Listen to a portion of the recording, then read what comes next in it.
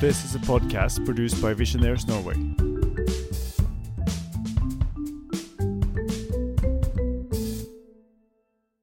Hello everybody, and thank you for showing up for the third episode in the second podcast season produced by Visionaries Norway. My name is Thomas Tvedt, and I'm the one behind these episodes. So if you have any questions or comments, you can contact me or us through our webpage at www.visionaries.no.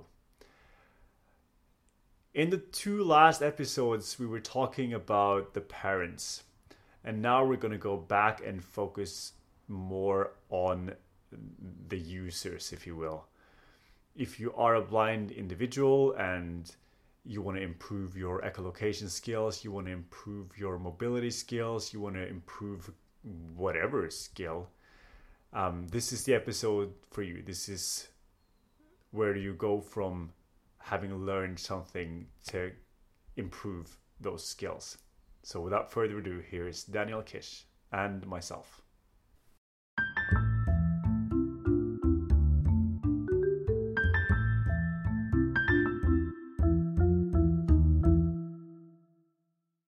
So let's say that I've been to one of your workshops. I've learned how to click.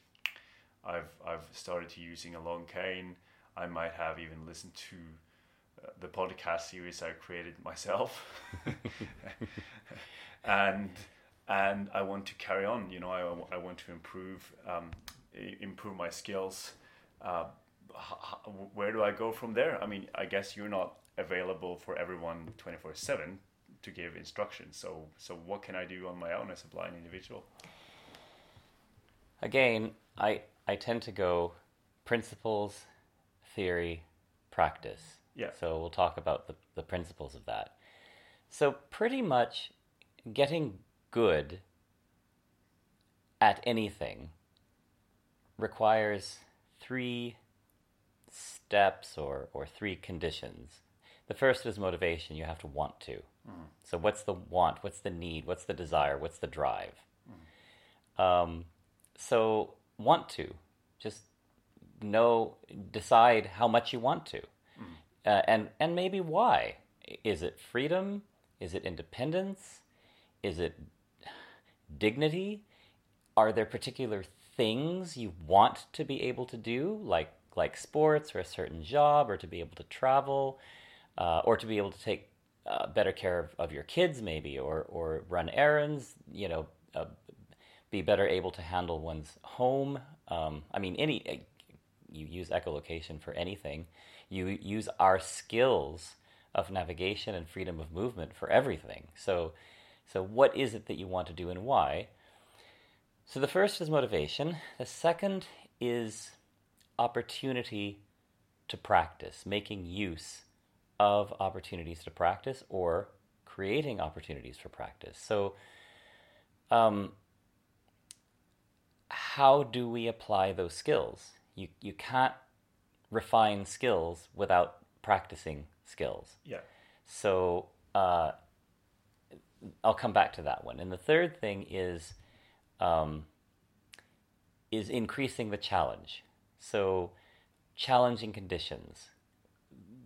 We given any skill, we refine that skill when we challenge ourselves to refine that skill. So it's sort of like practice plus, if you will. So learning, flash sonar or just the general process of freedom of movement, that's really like learning any skill. Say you wanted to learn a foreign language, or you wanted to learn to play a musical instrument, or you wanted to learn a sport, just to name three examples. Mm-hmm. You need to want to. You need practice. Who learns how to play a musical instrument without practicing that instrument, right? If you're learning a language, you can't learn a language if you don't actually use the language. And then challenging circumstances. So there's one thing practicing in the safety and confines of your own home. It's quite another thing to perform, for example. If you're a musician, that's the level of challenge. That's creating the challenge. Or, using a foreign language actually in a real situation with someone who speaks that language. That's another example of challenging yourself. So, or playing a sport, again, performance, actually going out there where people are watching you, live or die by your performance. Yeah. So now, I have to say that learning echolocation or learning to move freely and comfortably is easier than any of those other things. Mm-hmm. It's just people pick it up faster, they pick it up more easily, even though it may seem scary to a lot of people. There may be some anxiety around it for a lot of people. Over and over and over and over again, for the most part, I see that it's much easier for people to learn to do this, and they start making gains very quickly in the process. What we often see is that people come to a workshop, or they do a 2 or 3 or 5 day training with me or with one of our instructors, and they do make considerable progress during that time, and then they just go back to their old ways, let's just say, the way that they were always doing things. Maybe it's being overguided, maybe it's only traveling routes, maybe it's not really traveling very much. And then the skills just fades. So we have to be willing to change how we do what we do. And what are those changes that need to happen? So if I'm learning a foreign language, and which I've had to do, I made certain changes besides taking an hour or two every day to practice the language in the comfort and confines of my own home. When I was learning Spanish, I had to go down to Mexico to do workshops. I had friends, and I instructed them to only communicate with me in Spanish. Mm-hmm. And that became a thing for me. When I was doing music, it was the same thing. I was a stage performer at one point in time, and I signed up for pretty much every performance I could find. And when I began doing musical theater, that was quite challenging, because not only am I singing, I'm also choreographing, I'm dancing, I'm acting, I'm on stage. Talk about many layers. So yeah. So those,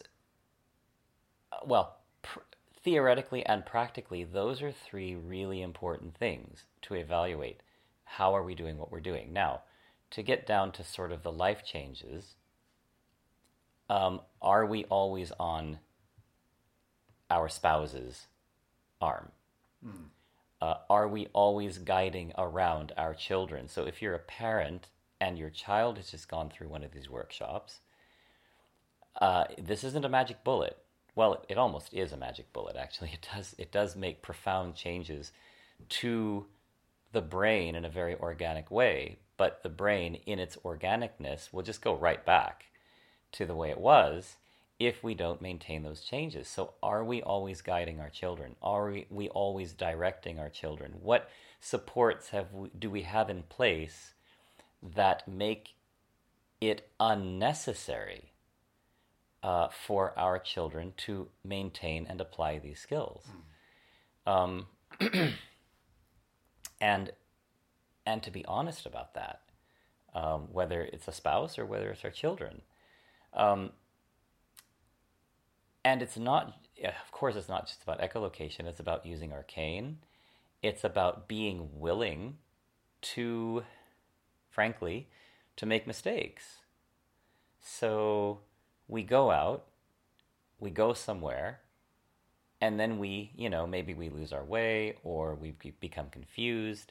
There's a frame of mind that has to come into play where we convince ourselves that it's okay, because this is a stepping stone for becoming more effective.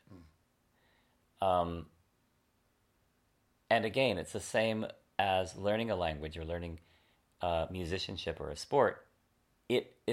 Success is built on a succession of mistakes. Success is built on a mountain of mistakes, some would say. And so freedom of movement is ever a leveraging or a mounting of learned mistakes, I suppose. I mean, we've all made them. So, and I think the final thing really for this is realizing that freedom of movement cuts across really everything.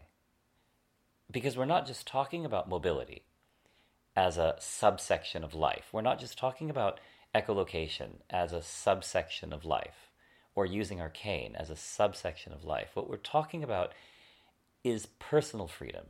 Yeah. Freedom of choice. Freedom of self-direction. We call it self-directed achievement. Freedom to achieve what we want, when we want, how we want. So all the rest of this are just pieces to that much larger puzzle, much larger whole. So I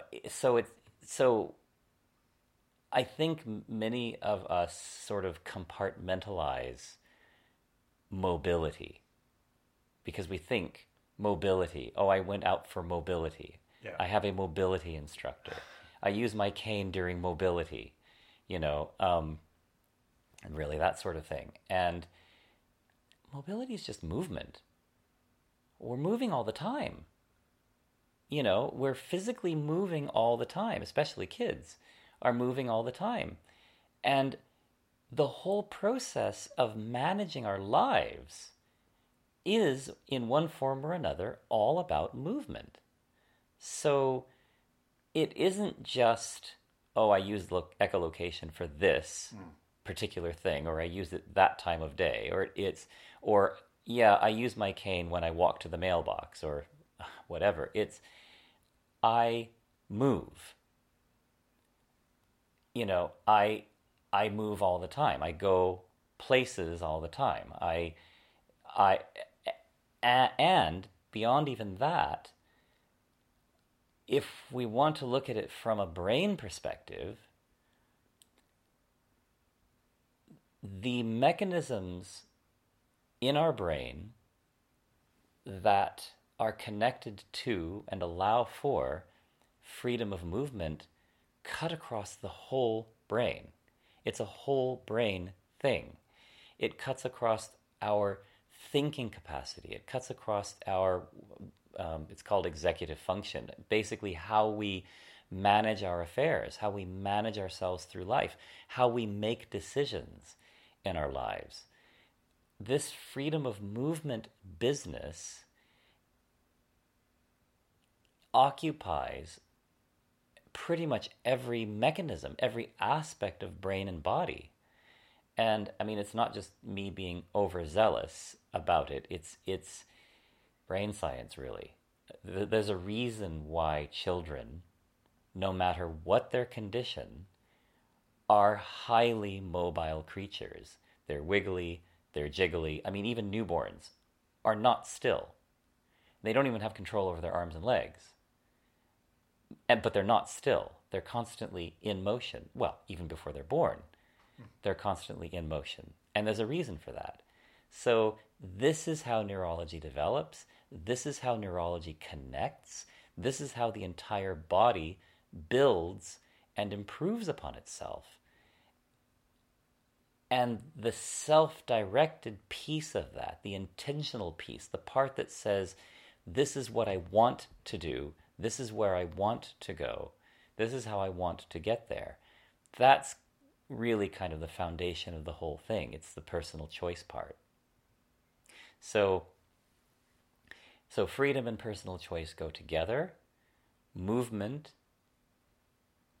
is attached to freedom, and the pieces of movement are how we actually do it. Do we use our cane?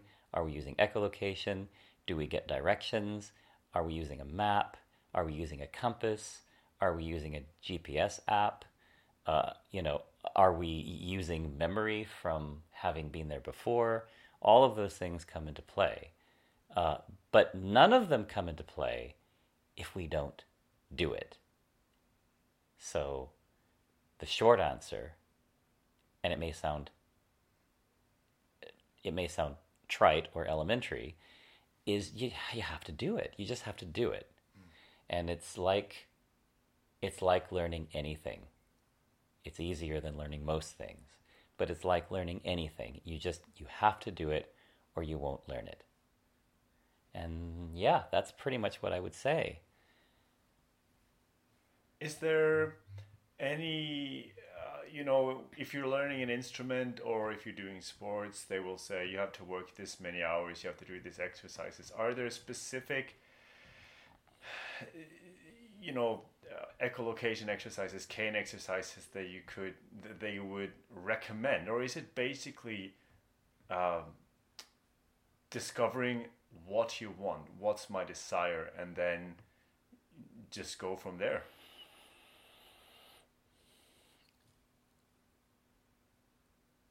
It can be both. I mean, the most important thing, I think, is the internal motivation, or if you're a parent, finding a way to motivate your child. Well, finding your own internal motivation as a parent. How much freedom do you want for your child? That's for us parents to decide until our children become of age. How much freedom do we want for our children? And then to kind of act accordingly. But that said, you can teach yourself. You can, well, I mean, anyone who plays a sport will do that. They'll put in the time. If it's basketball, you see them out by the hoops. And they're practicing and practicing and practicing. And maybe they're practicing alone, but they're still practicing. Same with an instrument. I mean, anyone who plays an instrument will spend time rehearsing on their own. So you certainly can put in that time. I certainly did as a kid. I enjoyed mapping out neighborhoods. So I didn't think of it as I'm practicing. I didn't think of it as I'm rehearsing my mobility, but I enjoyed going out and mapping out neighborhoods. I mean, maybe I needed a life. But I liked that. I liked going for walks, and for me, it was just a fun exercise to work out how all the streets fit together, where they went, how they joined. And of course, down the road, it paid off in many different ways. Becoming a mobility specialist, well, the bar was set quite high because I was the first blind mobility specialist. So in a way, people are wondering, is this even going to work? I put in a lot of time to make it work. And so I used to practice with my fellow classmates. We'd go out and we would get extra practice. I would get extra practice instructing them. They would get extra practice under the blindfold. And so we did that. So we had one student who wanted to become an instructor, but he wanted to master echolocation first, of course, and he didn't have access to us because we just weren't in his part of the world, and he emailed me, and we just didn't have a schedule to go there. So he looked up my writings. This would have been years ago, 2006, 2007. He looked up my writings, and from my writings, he created his own program. And to hear him talk about it, so he was highly, highly, highly motivated. He'd lost his vision not long before. He was about 26. And to hear him talk about it, he would practice for hours every day. And he designed obstacle courses. And then he would practice going through these obstacle courses faster and faster and faster. And then he would choose environments, and he would test himself, by going through these environments, and he just developed his own program based on my writings. Now most people don't do that, but you can. And if you've been to one of our workshops or one of our trainings, you can, with deliberation, you can set yourself those challenges. I taught myself how to hike that way. So I started out simple. I chose a trail that I knew was simple, And I went only as far as I knew I would be able to get back. And then I would go further and further and further. And then I would try new things. I used to practice stream crossings. Okay, here's a stream. It's very simple, but the next one's harder, and the rocks are further apart, and it's deeper, etc., right? So I set myself my own program to practice hiking so that I got better at it, so could do it more quickly, so that I could do it more, so that I could feel more secure about it, and until such time as I kind of feel like I could hike anywhere and not worry about a thing. So it comes back to, yes, what is your motivation? But then, yes, you can and probably should make some decisions about how you want to develop those skills. And probably when you set yourself more and more challenging skills or activities, the day-to-day activities are probably pretty easy. I think the summary would be motivation, practice, challenge, and then intentionality. What specific activities or situations can you put yourself in to improve upon your skills?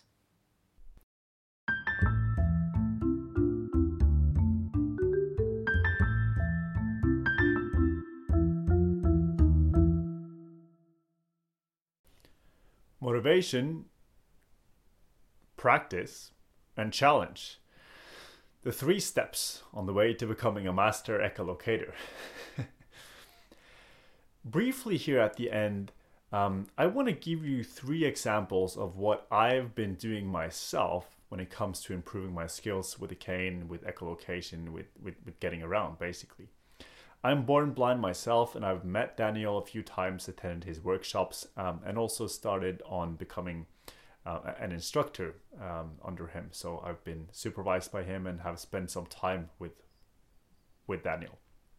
But mostly, I've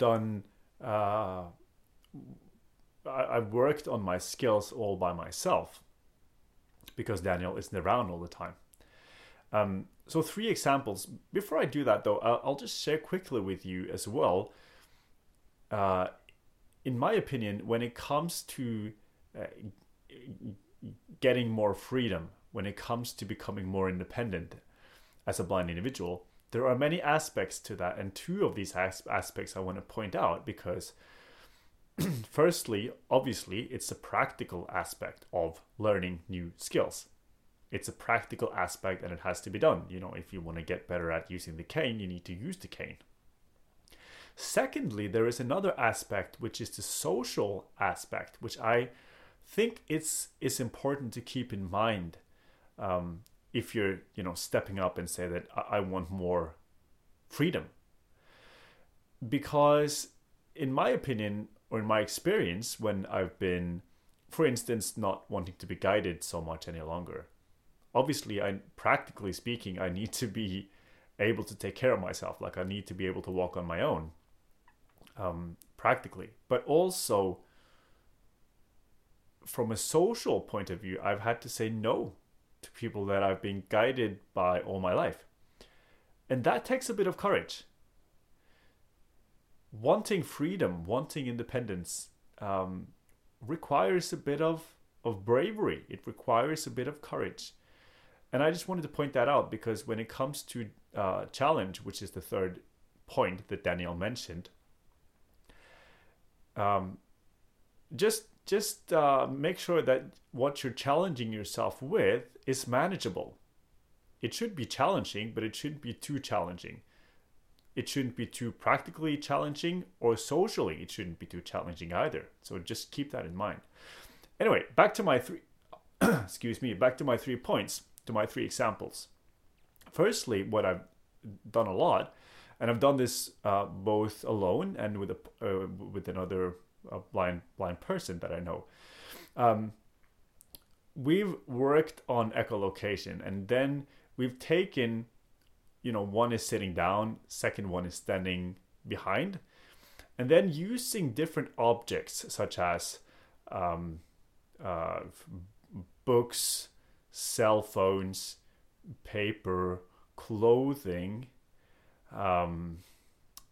all kind of relatively small or relatively bigger objects, and then the one person standing behind the other one is placing the object in front of the person, and then we click at it and try to the best of our ability to describe what we're hearing.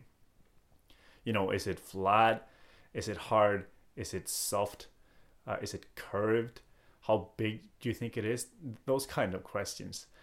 And then also moving the things about so that they are either in front of you, or they are to your left or to your right, or above maybe. How far away are they?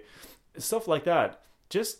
And I mean, it's not that exercise is kind of refining your skill. It's kind of like when you zoom in kind of skill, because obviously if you're walking on the sidewalk, you're not going to stop for a long time necessarily to look at things, but then it will give you it's just going to help your skill. So that is one thing, trying to name and give certain name certain aspects of the thing that you're hearing. That's the one thing. Secondly, I've been going out more than I used to, and I've been going out only with my cane and my cell phone, so that I have a GPS at hand if I should so need to, and then walking around my neighborhood. And it sounds ridiculous, but every time walking farther away from my house, I using roads that I usually haven't been using. One thing I've been doing is checking on Google Maps or any other GPS apps at first. Is it possible to get through where I'm getting to using different routes? And when that seems to be the case, then I think, okay, let me see if I can figure that out. And slowly through that process, day by day, week by week, I've been covering more and more of my neighborhood, discovering how roads are connected, and how to get from A to B in different ways. And I think by doing that in your own neighborhood, you will be better suited. You will be better skilled when you're going out in places that you don't know. So that's one thing. And also, after a while, I've also, coming back to challenge, I've left my phone at home, only going out with my cane, walking further away from my home every time, stuff like that. Thirdly, it's a small thing, but I think it's important. And this comes back to the social aspect that I mentioned earlier. I've started saying no when my friends, when my family, when people that I know ask me if I wanted to be guided. And funnily enough, I've realized that many times it's not that they ask me if I want to get guided. It's that I just assume that they will guide me. And then saying to myself, no, actually, I will walk by myself. And doing that in bigger and bigger chunks of time, if you need to start only walking by yourself for 10 seconds, and then increasing to 20 to 30 seconds to a minute to 10 minutes to 30 minutes to 1 hour, whatever it takes to challenge you enough, but not too much. And what I've found that, yes, sometimes it's quicker if I'm guided, but most of the time it works very, very well. And I see that people that I used to think that, they want me to be guided. But I've also seen that, maybe that's not so true, maybe it's just that I thought that they thought that I wanted to be guided. So it all comes back to me. And I think that's also the case, that it also, in many cases, it comes back to us as blind individuals. that we need to be clear on what we want. And if we don't want to be guided, well, let's stop being guided. So those are my three, the three things on the top of my head when it comes to what you can do. Use objects to work on your echolocation inside. Go out for walks in your neighborhood, or maybe travel places that you don't know. And thirdly, see what happens if you're not guided. See how you find that. Obviously, there are loads and loads of things you can do, but these are the 3 points that I come up with. So I hope you find this episode inspirational, and if you have anything that you want to share, if you tried any of this, please let us know. You have listened to a podcast produced by Visionaries Norway. Please follow us on Facebook or check out our webpage at www.visionaries.no if you have any feedback or want to support the work that we do. Thank you for listening.